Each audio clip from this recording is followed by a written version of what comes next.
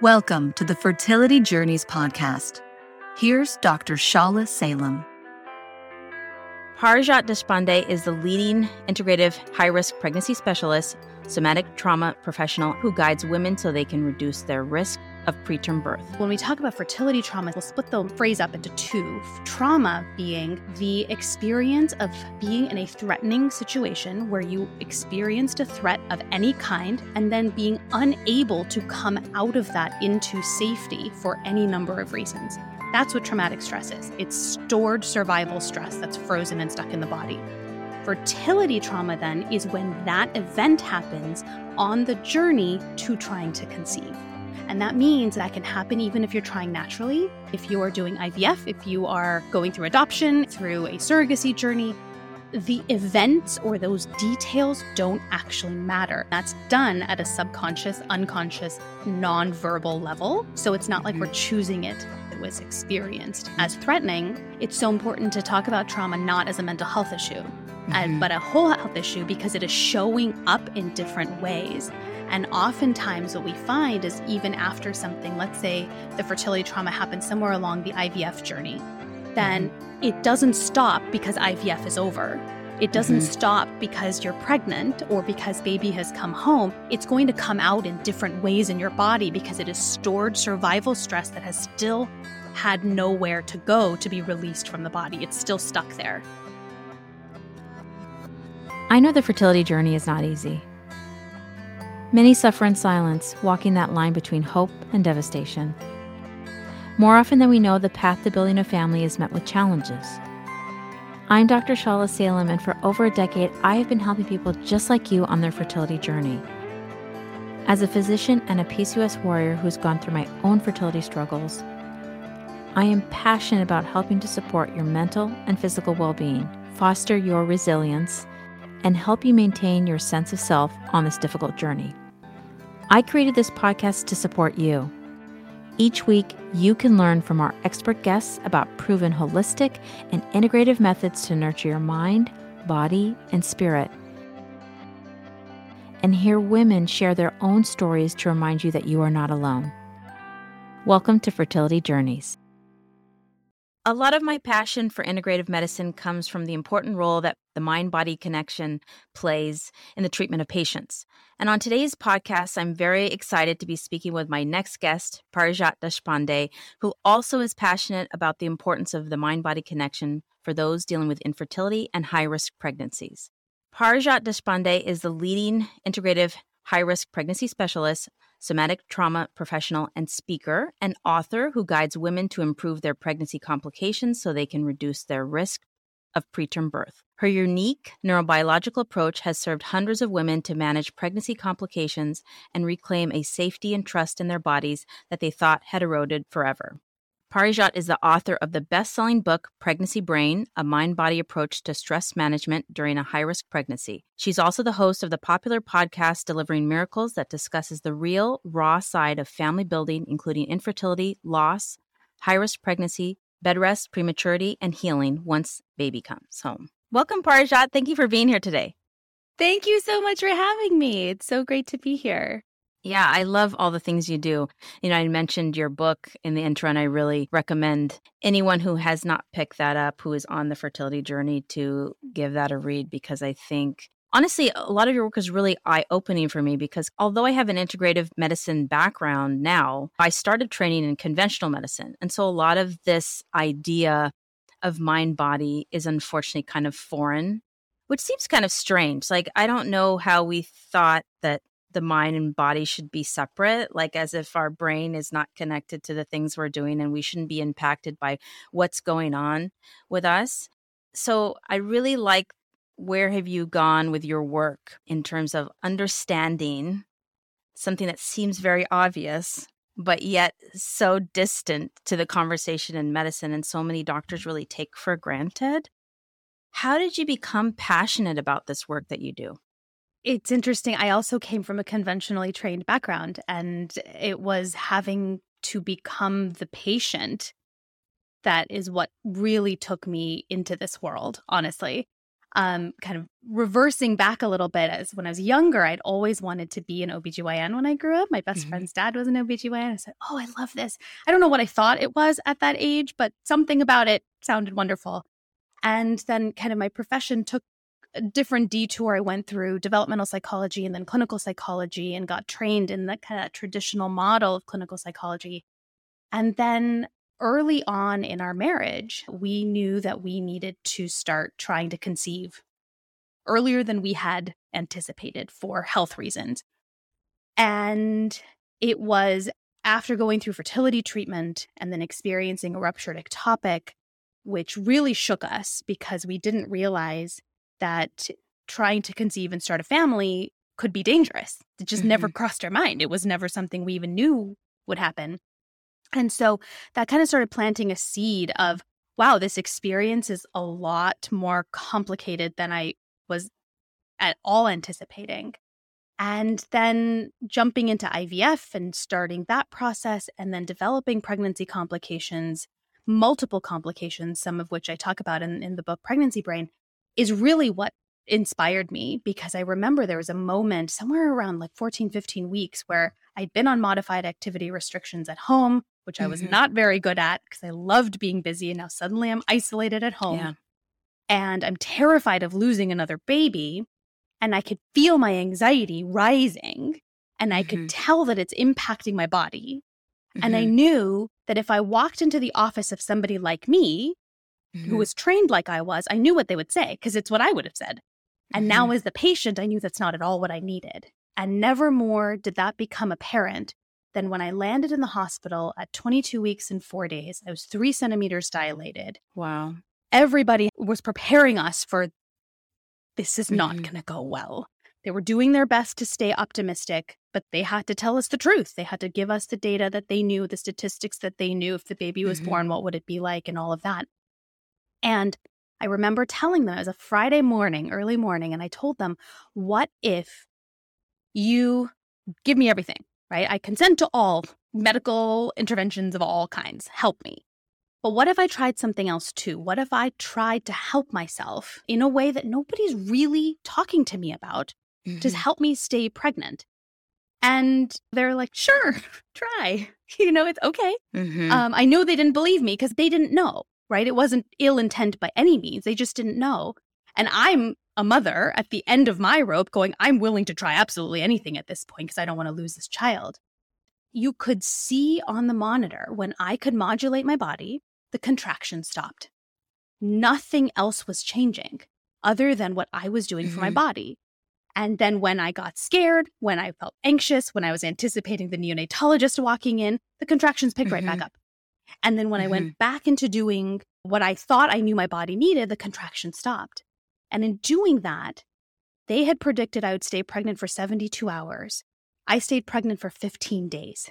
Wow. And that was just late enough to give my son a chance at life. And that's when I knew I'm quitting everything from my previous life and I'm coming back and I'm helping people learn how to stay pregnant because I do not have superpowers. I am nobody special.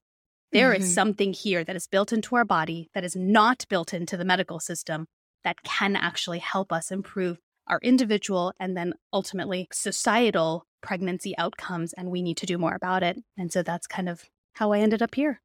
Yeah, and that's really remarkable. I mean, really, the moment you present at the hospital, delivery is almost imminent, 3 centimeters at that point, and you have a baby that's under 23 weeks. So for those who are listening, that's really under being viable. So I'm sure, as you said, they were preparing you for the worst. How did you know what to do in that moment?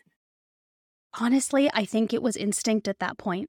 I was very grateful that I had some kind of access and exposure to body work and somatic work, just little tiny pieces, just based on my own curiosity. It was not built into my training.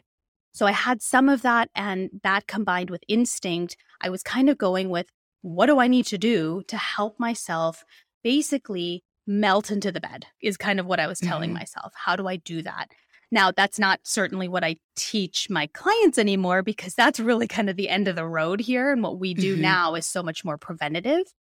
But at that point, I was really just listening to my body and going, what does it need right now?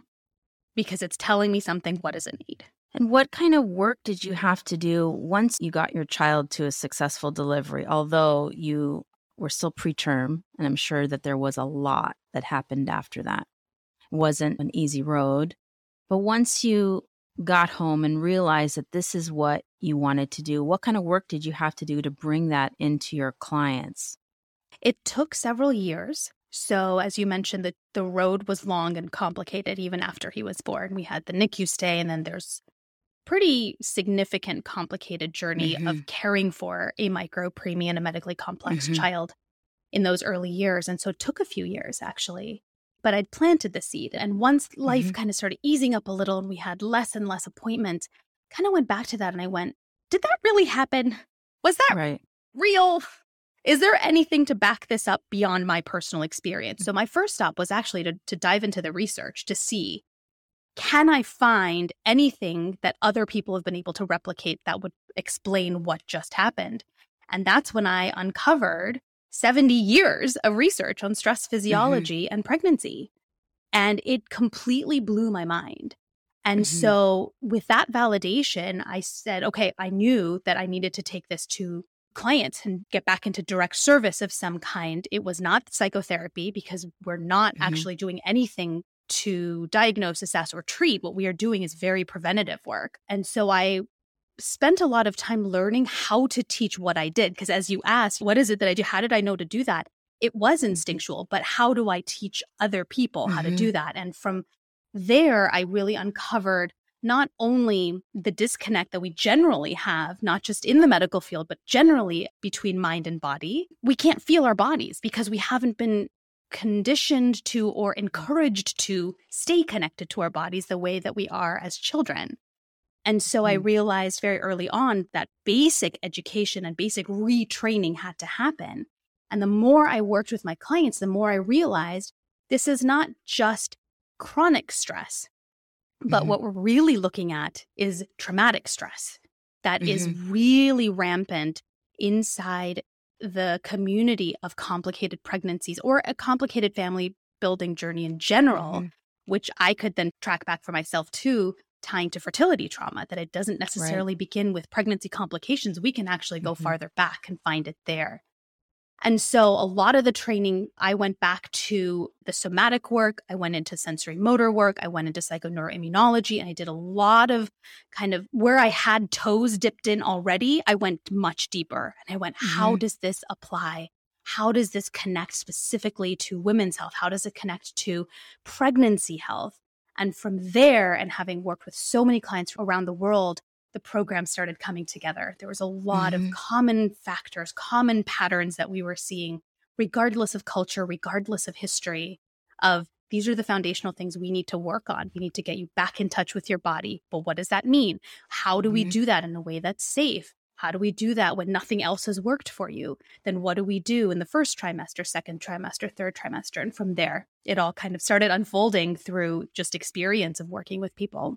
Well, I mean, that's really amazing. And I think it's so important because, as you said, we don't understand about the connection with the body. And I think so often we're like ignoring all the little tiny things as we go. And that's everything in medicine, to be honest. We only treat things until it's like really bad. And definitely when it comes to any type of mental health. You know, I talk to my patients all the time about trying to get help early on from a therapist or from someone who can help them. And most of the time patients will be like, I'm fine. I'm I'm not like my friend over here who's had 5 miscarriages. I'm just doing this is my first round of IVF. Not understanding the impact is also traumatic. And I wanted you to kind of talk to us a little about what does fertility trauma mean? Yeah, I think I'll start with something that you just said, which is one of the biggest shifts I made in my career in doing this is moving away from the mental health field. So I no longer practice psychotherapy and I no longer talk about trauma as a mental health issue because it's not. It's a whole health issue, stress physiology in general, chronic stress, traumatic stress. It's a whole health issue that has mental health components, cardiovascular components, respiratory components, reproductive components. And I think when we frame it like that, it suddenly takes the stigma out of it. Like, oh, I'm not dealing with this right. I'm doing something wrong. I'm weak. Why can't I? all of that shame starts to go away because now we're looking at it as a systemic concern that we need support around. That makes sense to have support around because, as you just mentioned, it is tied to the experience of going through infertility. And so when we talk about fertility trauma specifically, what we're essentially saying is we'll split the phrase up into two. Trauma being the experience of being in a threatening situation where you experienced a threat of any kind that is not determined by what it says on paper or anything like that. It is what your brain and your body identified as a threat, and then being unable to come out of that into safety for any number of reasons. That's what traumatic stress is. It's stored survival stress that's frozen and stuck in the body. Fertility trauma then is when that event happens on the journey to trying to conceive. And that means that that can happen even if you're trying naturally. That can happen if you are doing IVF, if you are going through adoption, if you are going through a surrogacy journey. The events or those details don't actually matter. It is that as you are going through it, something has felt threatening and you are unable for any reason to come back out into safety. And is it possible that you could have people experiencing this different, right? So somebody could have, like you said, they're trying to conceive, not seeking fertility treatment, but they may be experiencing trauma from that. But another person maybe is not experiencing trauma. So it doesn't mean you have to be experiencing trauma at anywhere along the journey. That's right. That's right. It cannot be defined by the external events. It is only defined by the interpretation of threat by our nervous system. And that's done at a subconscious, unconscious, nonverbal level. So it's not like we're choosing it. It's not like we ever had a choice in the matter. It's for a variety of reasons it was experienced as threatening. Another way that I like talking about it is it's when something that's too much happens too quickly. And that's another way where we talk about how something can feel threatening. When you describe it to somebody else, it doesn't sound like it should be threatening, or plenty of people who've been through it and they didn't experience it as threatening. But for your body, it was too much, too quickly. And that could be enough for us to go into that state of activation, of survival, and being unable to come back out into safety. And it can be dependent upon what your provider even, right? Yes. So I had an example of someone recently that had a prior traumatic procedure. And then now that has made it so that each subsequent just basic pelvic exam is now like a traumatic experience for her. Yep, absolutely. And that's why it's so important to talk about trauma not as a mental health issue, but a whole health issue, because it is showing up in different ways. And oftentimes what we find is even after something, let's say the fertility trauma happens somewhere along the IVF journey, then it doesn't stop because IVF is over. It doesn't stop because you're pregnant or because baby has come home. It's going to come out in different ways in your body because it is stored survival stress that has still had nowhere to go to be released from the body. It's still stuck there. And so it will show up in different ways. We see pelvic floor dysfunction as one of them. We see a hypertonic pelvic floor, especially very common for people who've experienced any kind of reproductive trauma, birth trauma, things like that. Super, super common in those ways. But there's so many other ways that it can show up. And so when we get curious about why is my body doing all these things? How is it that all of a sudden I have 3 new diagnoses and all these other things that are wrong? That's where my head goes to. Can we zoom back and see, could traumatic stress be the common factor here? And can the trauma come from, let's say, early childhood experience and then sort of come up in infertility trauma? Yep, absolutely it can. It can. If we have experienced something in childhood, that's already kind of raised the baseline a little bit. And we're assuming somebody's gotten, say, decent amount of support. We won't say ideal and we won't say none. So somewhere in the middle, decent amount of support. Baseline's already raised. So if you think about the capacity of the body, we're already filling up that tank a little bit.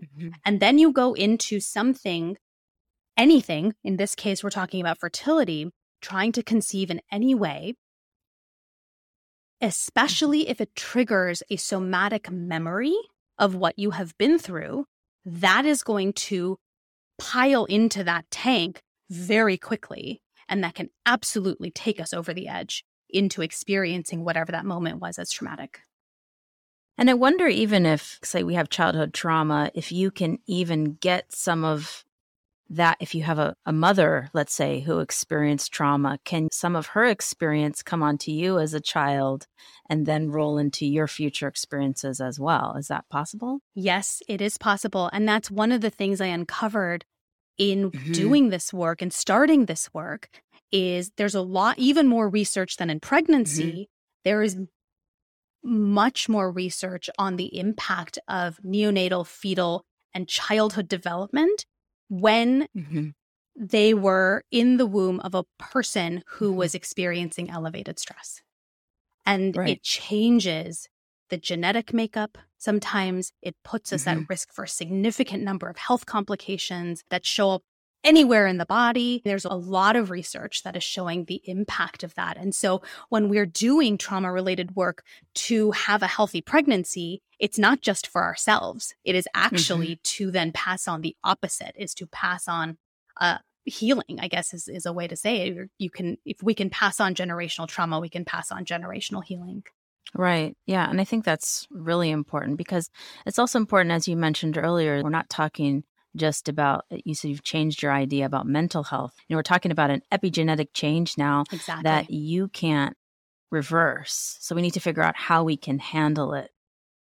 What are some of the signs that you might be dealing with fertility trauma or trauma?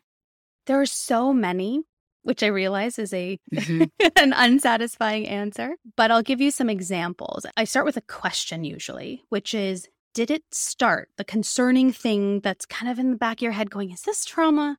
Did it start after a moment that felt threatening to you, right? Did it start after a moment that you could think, ooh, maybe that was traumatic, possibly, maybe, right?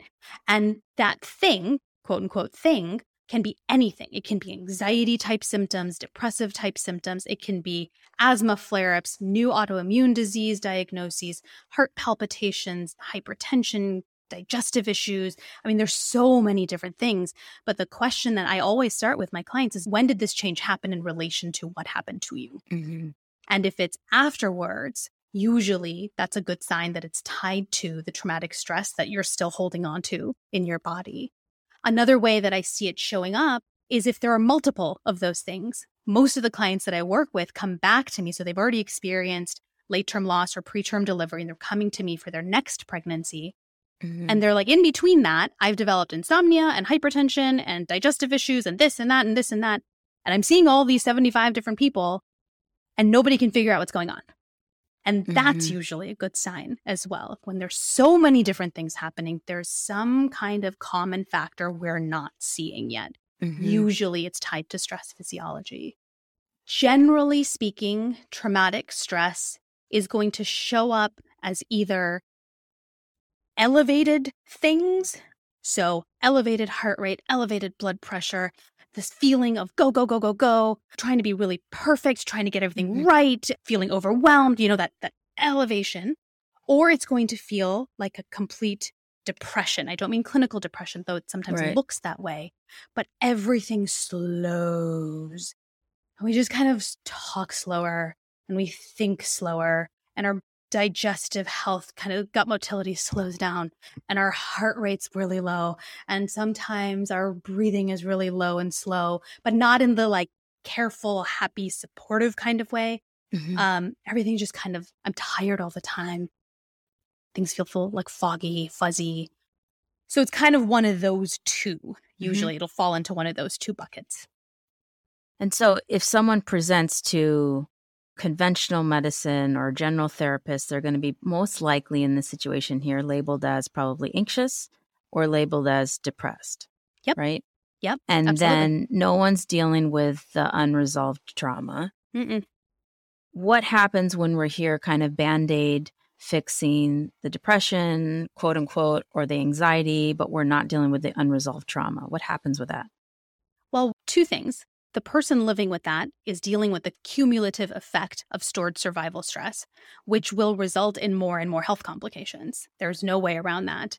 And if it's showing up right now as, say, anxious symptoms or hypertension, that list is going to get longer. as we go on. And the second piece, which I think is probably even worse, is that the person is left feeling like this is their destiny. This is the best it's going to get. There's nothing better than this. And I'm stuck in this body that feels like it's constantly breaking. And I think that probably is worse than anything else, because then we stop looking for help because we've talked to so many people, and you have your cardiologist and you've got your endocrinologist and you've got your this person and that person, and they're all working in their own silos trying to fix each of these things, when truly a trauma-informed approach means we're not fixing anything because nothing is broken. Your body is supposed to be doing these things given the state of your physiology in this moment. And when we can change that, suddenly we are no longer going in to fix anything that's broken, but we are now supporting your body to finish the cycle that it couldn't finish at the moment that this happened. And so I think that's why this work is so important to me, because it is so much more empowering than the traditional medical approach of fix it, fix it, fix it. So this is probably a difficult question, but I wonder if it's possible that, I don't know if you have any evidence for it, but is it possible that the reason why we see higher risks of complications in those who deal with infertility related to this, or those who've had subsequent, preterm labor, we just see preterm labor again, and they're just labeled with, you're someone who has preterm labor, and the cycle continues and it never ends until they stop having pregnancies?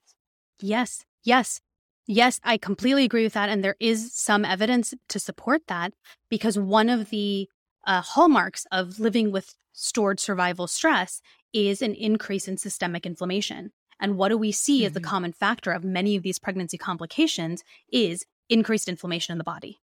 And so I do believe that this plays a role, absolutely, in increasing the risk of, because we know that when we can bring that inflammation down, the inflammation that is tied to the state of the nervous system, the state of the body, in addition to all the other things we can do to bring inflammation down, we do see a reduction in preterm births and significant pregnancy complications that have inflammation as a risk factor for it. I don't want to simplify it and say, okay, now you do this work and that means you're never going to have preterm labor, but, potentially it may help to reduce your risk, correct? Yes, absolutely.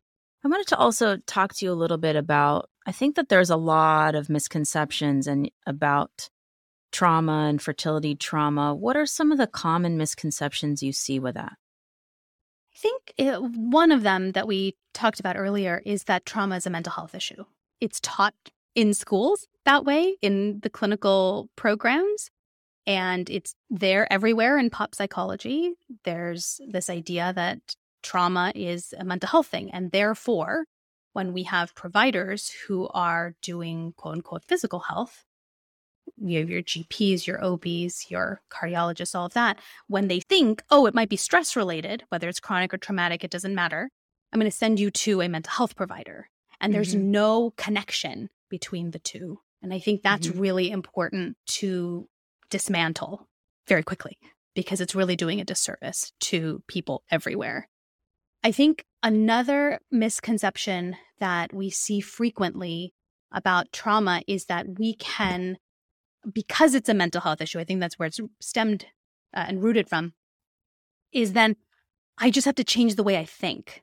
And if I can change the way I think, I'll feel better. And if your listeners have heard anything that I've been saying over and over, it's that it's a whole health issue, which means that the traumatic stress is actually trapped inside the body, especially when it's tied to something like fertility trauma, where the experience at the time of the threat is a very physical experience. This is something that I say about pregnancy and birth trauma as well. Pregnancy and birth are some of the most physically demanding experiences of our lives, when our body is so involved and really is kind of the leading captain, so to speak, of how things progress. That in and of itself is evidence that it's not sitting in our heads. And in fact, we go a little bit deeper and we know that in moments of survival, and when we're stuck or trapped in that survival state, our blood flow pattern changes in our brain so that actually higher level thinking is not possible. and it's not supported. Now, as humans, we can override these natural tendencies and try, but it exerts a lot of energy to do that. But all that to say is we can't think ourselves out of trauma because we didn't think ourselves into it.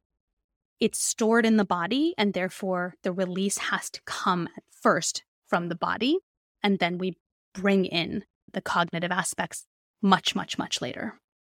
Okay. And we touched a little bit earlier about the idea that there's this comparison that goes on oftentimes. You see that, well, I'm somebody who I did have one cycle of IVF that didn't work out, but here's my friend over here. She suffered from 4 pregnancy losses. I can't have trauma because I didn't go through that. Definitely what she went through is probably traumatic, but not my situation. And I wanted to touch a little bit more on that if you could. Yeah, absolutely. This is one of those instances where if you go back to what we talked about earlier, it has nothing to do with the actual event. It is not what we see, I like to call it as what we would write on paper for what happened, because the traumatic event was not in what happened, it was what happened to you. And that is very, very individualized. If you take an example, it's a really small example, but if you and I are walking down the street and we are just having a nice conversation and then we hear a dog barking from behind a fence, I might jump out of my skin and you might just turn and be like, oh, there's a dog. Sounds kind of like my dog. We are going to have 2 completely different responses because how it was interpreted by each of our bodies was completely different. And that's why the event itself cannot ever determine or define what was traumatic, which I think is really important for providers to know, is you can have a client or a patient who conceived naturally with no complications and still experience fertility trauma. You can have a patient who delivered full term right on the due date, everything was just picture perfect, and still have experienced birth trauma because it's not the event, is what was happening in her body at that time that was encoded as a threat that she could not release for any number of reasons. That's what we mean with trauma, which is why we can't compare. There is no comparison. Yeah, and I think that's really important to highlight because that's something that I see a lot.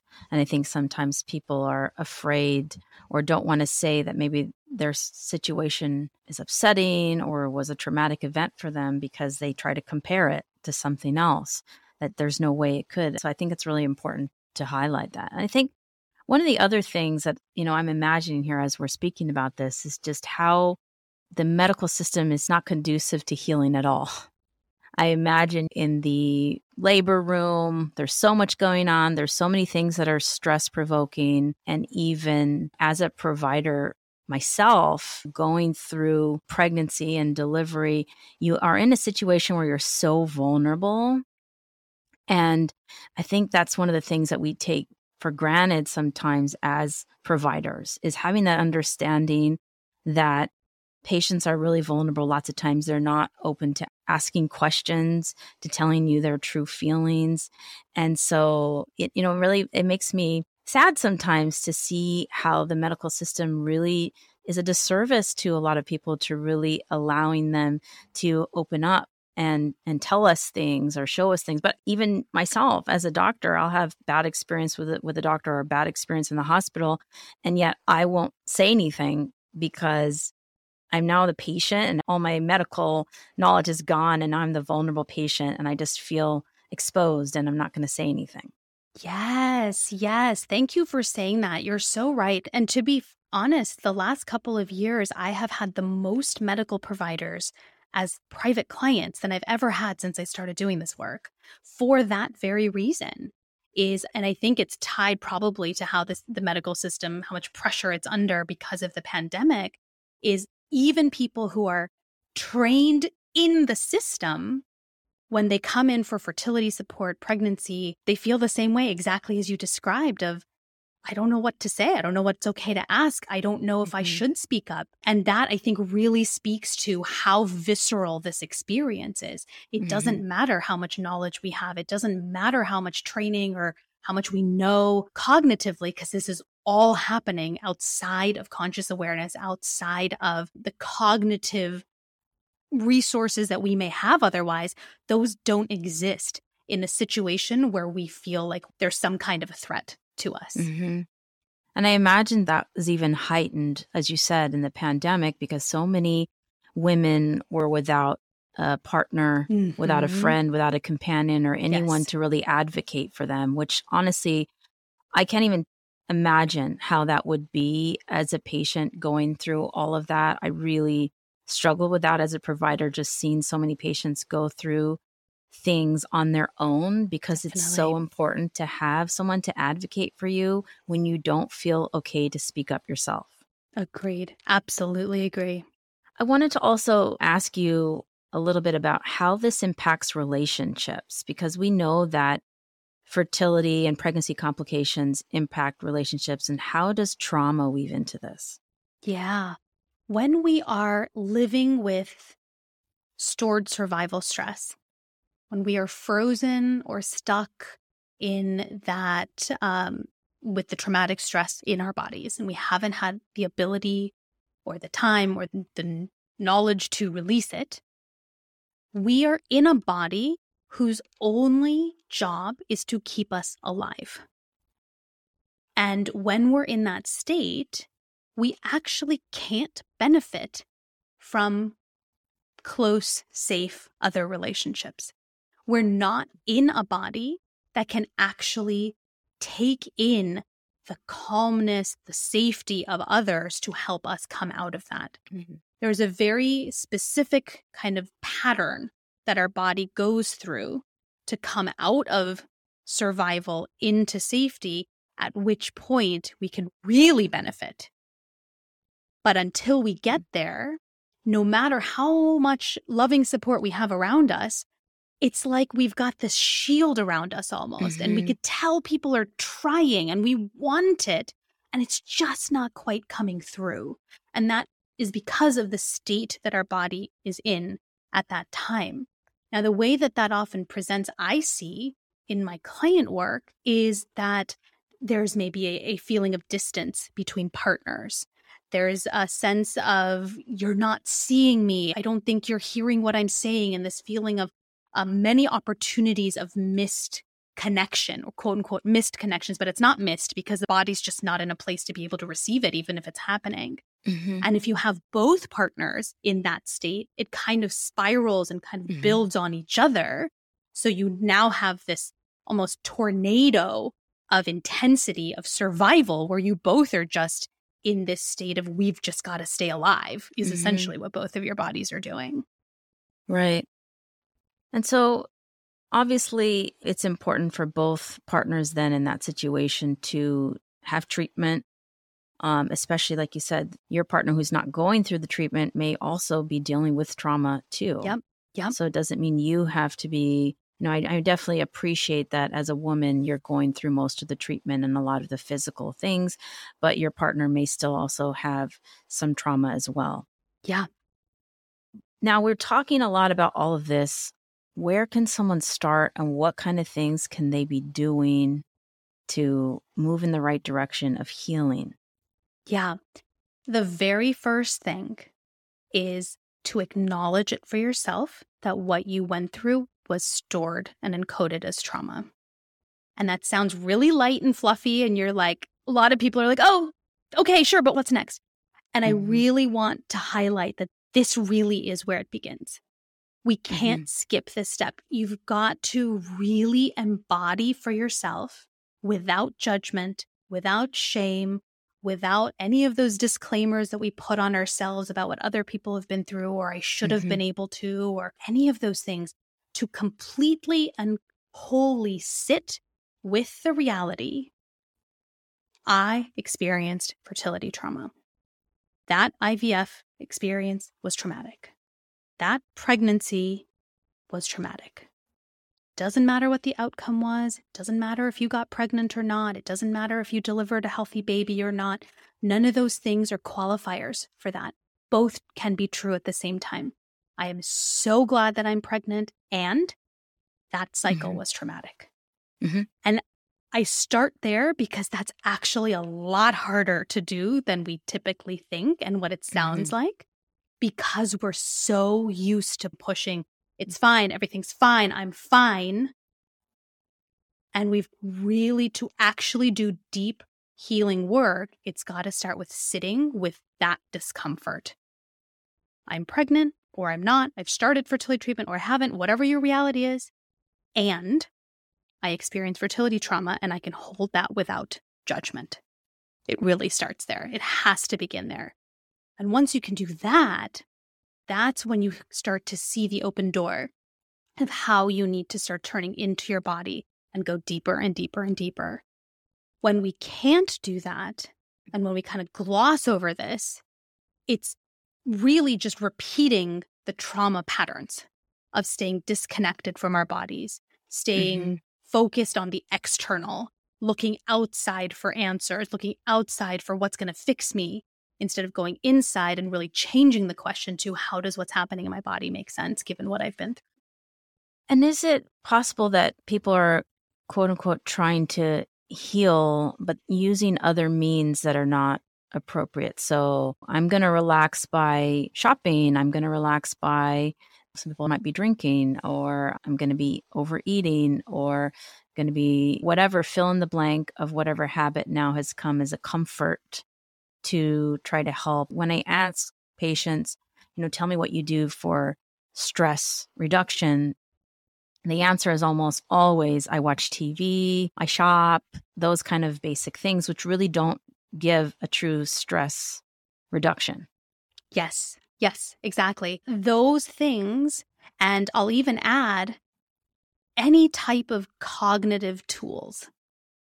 Shopping, Netflix binges, but also affirmations and changing your thinking patterns and all of those things. All of them do the opposite of what is required for healing, which is it takes you out of your body and focused on something else. Yeah. You're focused on the shopping, you're focused on the TV show, you're focused on your thoughts.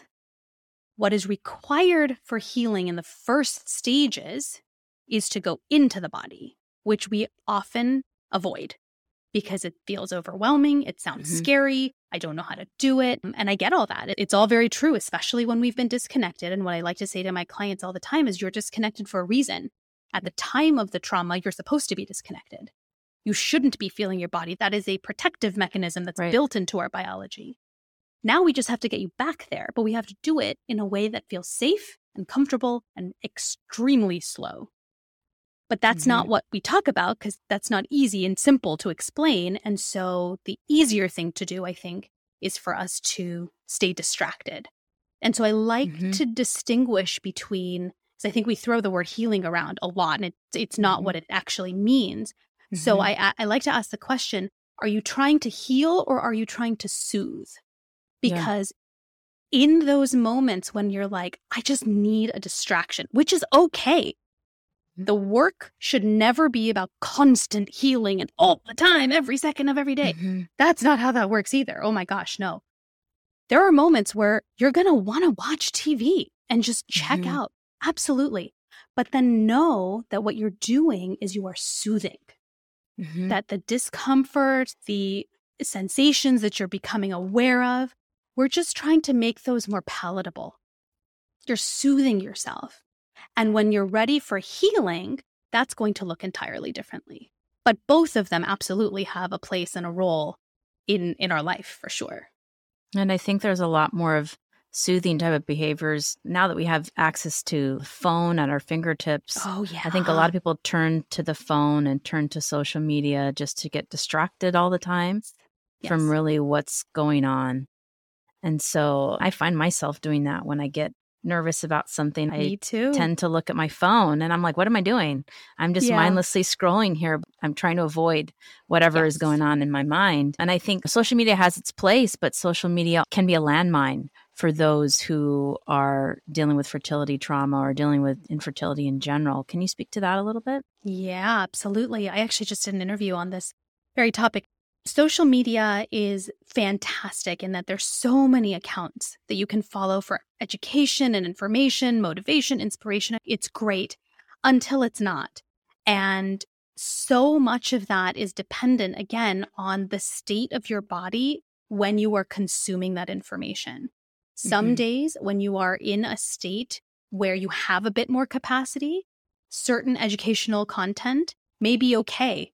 And you've got the capacity to hold it and read it and see it. And there are going to be other days where your capacity is much, much lower for a wide number of reasons. And even something as simple as an educational post can be triggering to you. That's not to say at all about any of the other more inflammatory posts that are out there, the incorrect information and any of that. That's all a whole other mess that's out on social media. But for our purposes, for today, what came to mind when you asked that is what we have control over is our behavior on social media. And one of the things that affects that is what state is my body in and what is my purpose for scrolling right now? Like we just talked about, is it distraction? If you're really going to do it for distraction, you choose that. Choose things that are not related to that topic. Scroll on like ice cream sites or something and look at beautiful pictures of ice cream, something like that. And also ask yourself, if you are looking for information about your fertility journey, what state is my body in and how much capacity do I have to actually take in this information? Your head's going to have a very different answer than your body. Our head wants to believe we can take it all in. No, I'm fine. I'm okay. Your body is telling you whether that's actually true or not. And I would trust that first. Yeah. And I know now there's a large infertility community. There's a lot of people who share their personal stories, but there's potential pitfalls of sharing your story. Can you tell us a little bit about that? The main thing that I see is people sharing their stories too soon. And what I mean by that, by too soon, is in the physiological pattern that we have to follow to get to healing, to come out of survival into safety. Oftentimes, what we turn to is to tell our story in order to connect. We want that connection, just like we talked about with relationships earlier. We really want that connection. We want to be seen. We want to be validated. What we went through oftentimes happened behind closed doors in isolation. Really, a lot of people don't understand it. And we want to be validated for that. And we want people to see us, understandably so. There's nothing wrong with that. And we often share those stories before our bodies are in the state to be able to receive that validation. And so what happens are two things, is we're overriding the physiological setup of our bodies to tell a story when we're not able to actually benefit from the receipt of the support from others. And the other thing is it keeps us out of our bodies again. And so what we think we're doing is healing by telling the story, when in fact we're staying disconnected and actually trying to skip over many steps that often happen or need to happen before that in order to really benefit from being able to share and then receive the support that we're looking for. Now, I'm not at all saying don't share your story, but I'm saying be really mindful of what you're going for and what you're looking for, and let your body lead.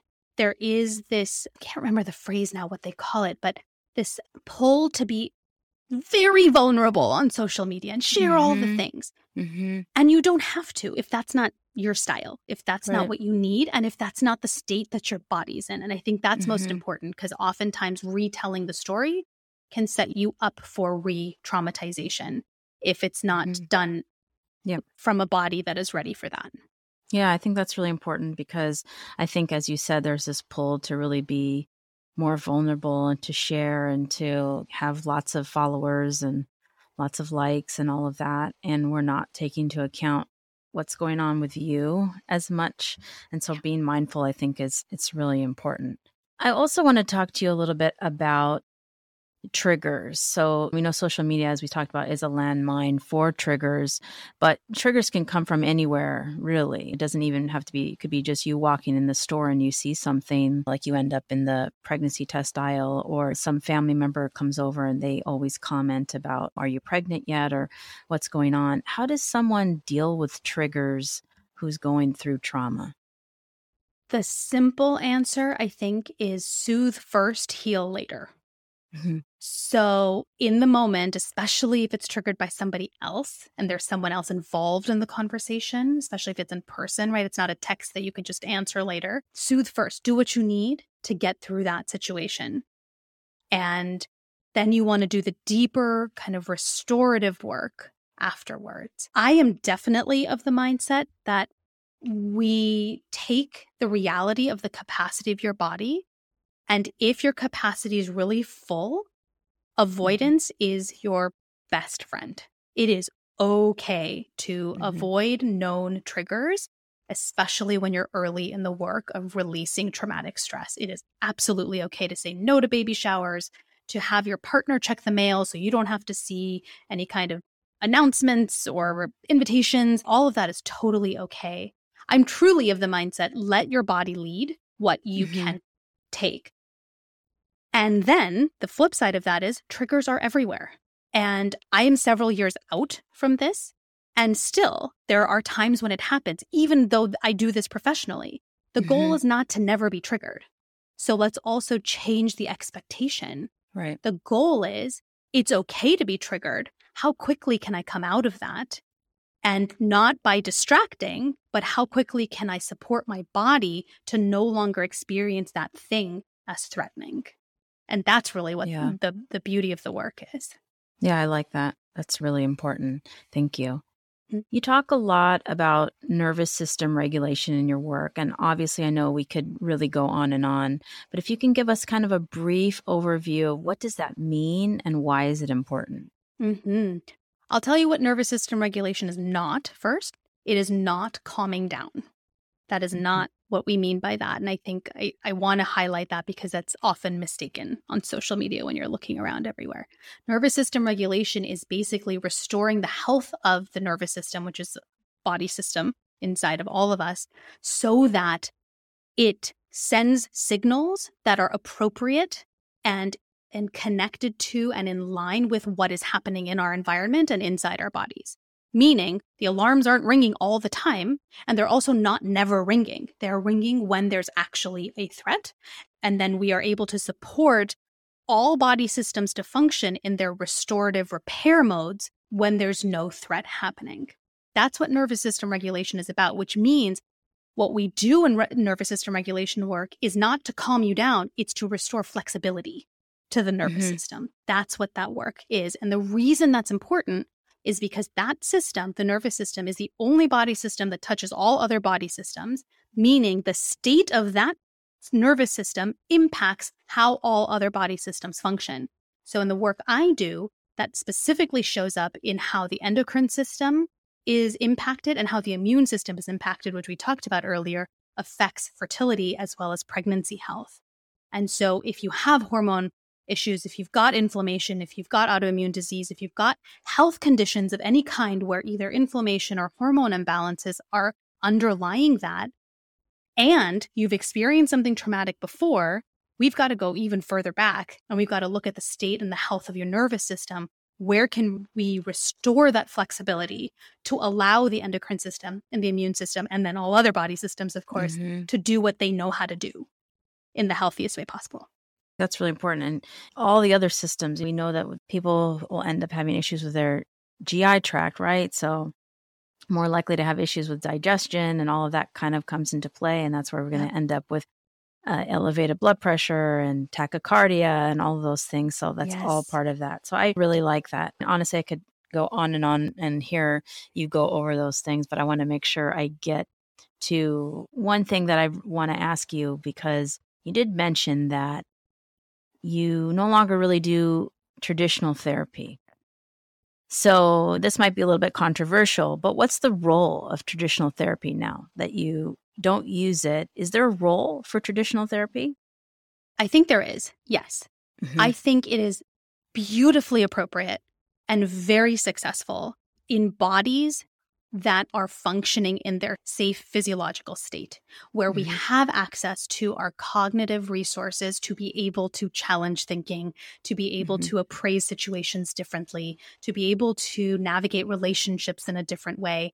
I think marriage counseling therapy in that way is absolutely beautiful in bodies when there are two people who are working in their safe physiological state. I think it's fantastic. I think there are a lot of things like psychotherapy that are really beautifully beneficial when they are used at the right time, when our bodies can actually benefit from them. Okay. So it's possible that if somebody who's maybe needs to do the work on the trauma, then once they've worked through it, then they may be able to benefit at that point from talk therapy? Yeah, absolutely. I think that's great. And I often have clients who are doing both, because therapy is often the first line of resources we reach out to. And then when they realize it's not helping enough, then they come to me, and then they're working with both of us together. And it's completely different work, but it facilitates each of them.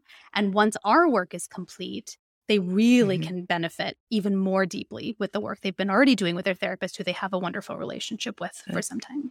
If someone is doing the kind of work that you're doing, how long does it take to start to see some improvements in some of the symptoms that they're experiencing? And it's a hard question, but is it something that will take months and months to work through? Of course, it depends on situations, but is it possible that people may see some improvements within a shorter amount of time, or what happens? Yes. I am of the mindset, and this is truly inspired by my own personal experience, that you've been through enough already. The healing and recovery process should not be nearly as painful or take nearly as long. And I say that with a giant asterisk, because healing work is lifelong work. It is like committing to take a shower. You can skip a couple days and that's fine, but you've got to get back to it, and it's going to be every day for the rest of your life.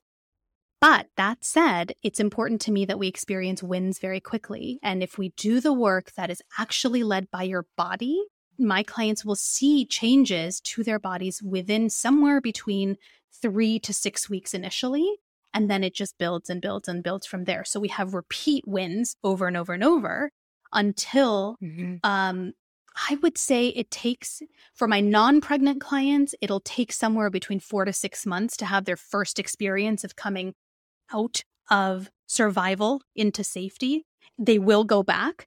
And that's where the continuous practice is required for the rest of our life. For my pregnant clients, we're able to get there maybe a little bit sooner, like 3-4 months, but then there's a very different practice that has to happen to support pregnancy because of the changing physiology. Okay. So I don't know if that answers your question, but yes, you can have quick wins, and also it's a lifelong practice. Yeah, I think that's really important to know, that you can have quick wins, because as you mentioned, people want to feel hopeful that things they can see some improvements quicker, because it's sometimes therapy gives us idea that, we're going to spend forever trying to get to some improvement.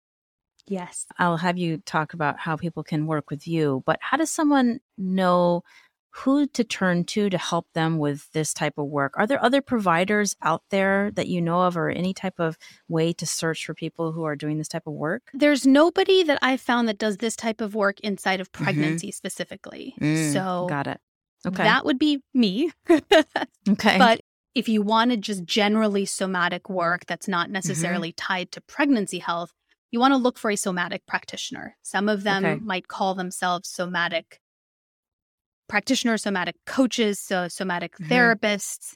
Somatic experiencing influences some of my work. It's not all of it, but some of it. They have a whole directory on their website of people who are trained in the somatic experiencing modality primarily. You want to go for somebody who is body-based. I think trauma-informed yoga, they need to be specifically trained in that and have a specific certification for that. That could be a good place to start as well. Those are kind of the more general supports that you could possibly look for. Yeah, thank you. Well, how can listeners connect with you or learn more about your work or work with you? Yeah, so everything is linked on my website, which is my fullname.com, parijatdeshpande.com. And from there, you can grab my book, Pregnancy Brain, which doesn't talk about trauma specifically. It's more generally stress physiology and pregnancy. And then you can connect with me on Instagram. I'm at healthy.highriskpregnancy. And then if you're new to my work, I think listen to my podcast, read the book, and then join me in the Trauma-Informed Women's Health Inner Circle, where we talk a lot about this concept and really reframing and understanding your body in a different way.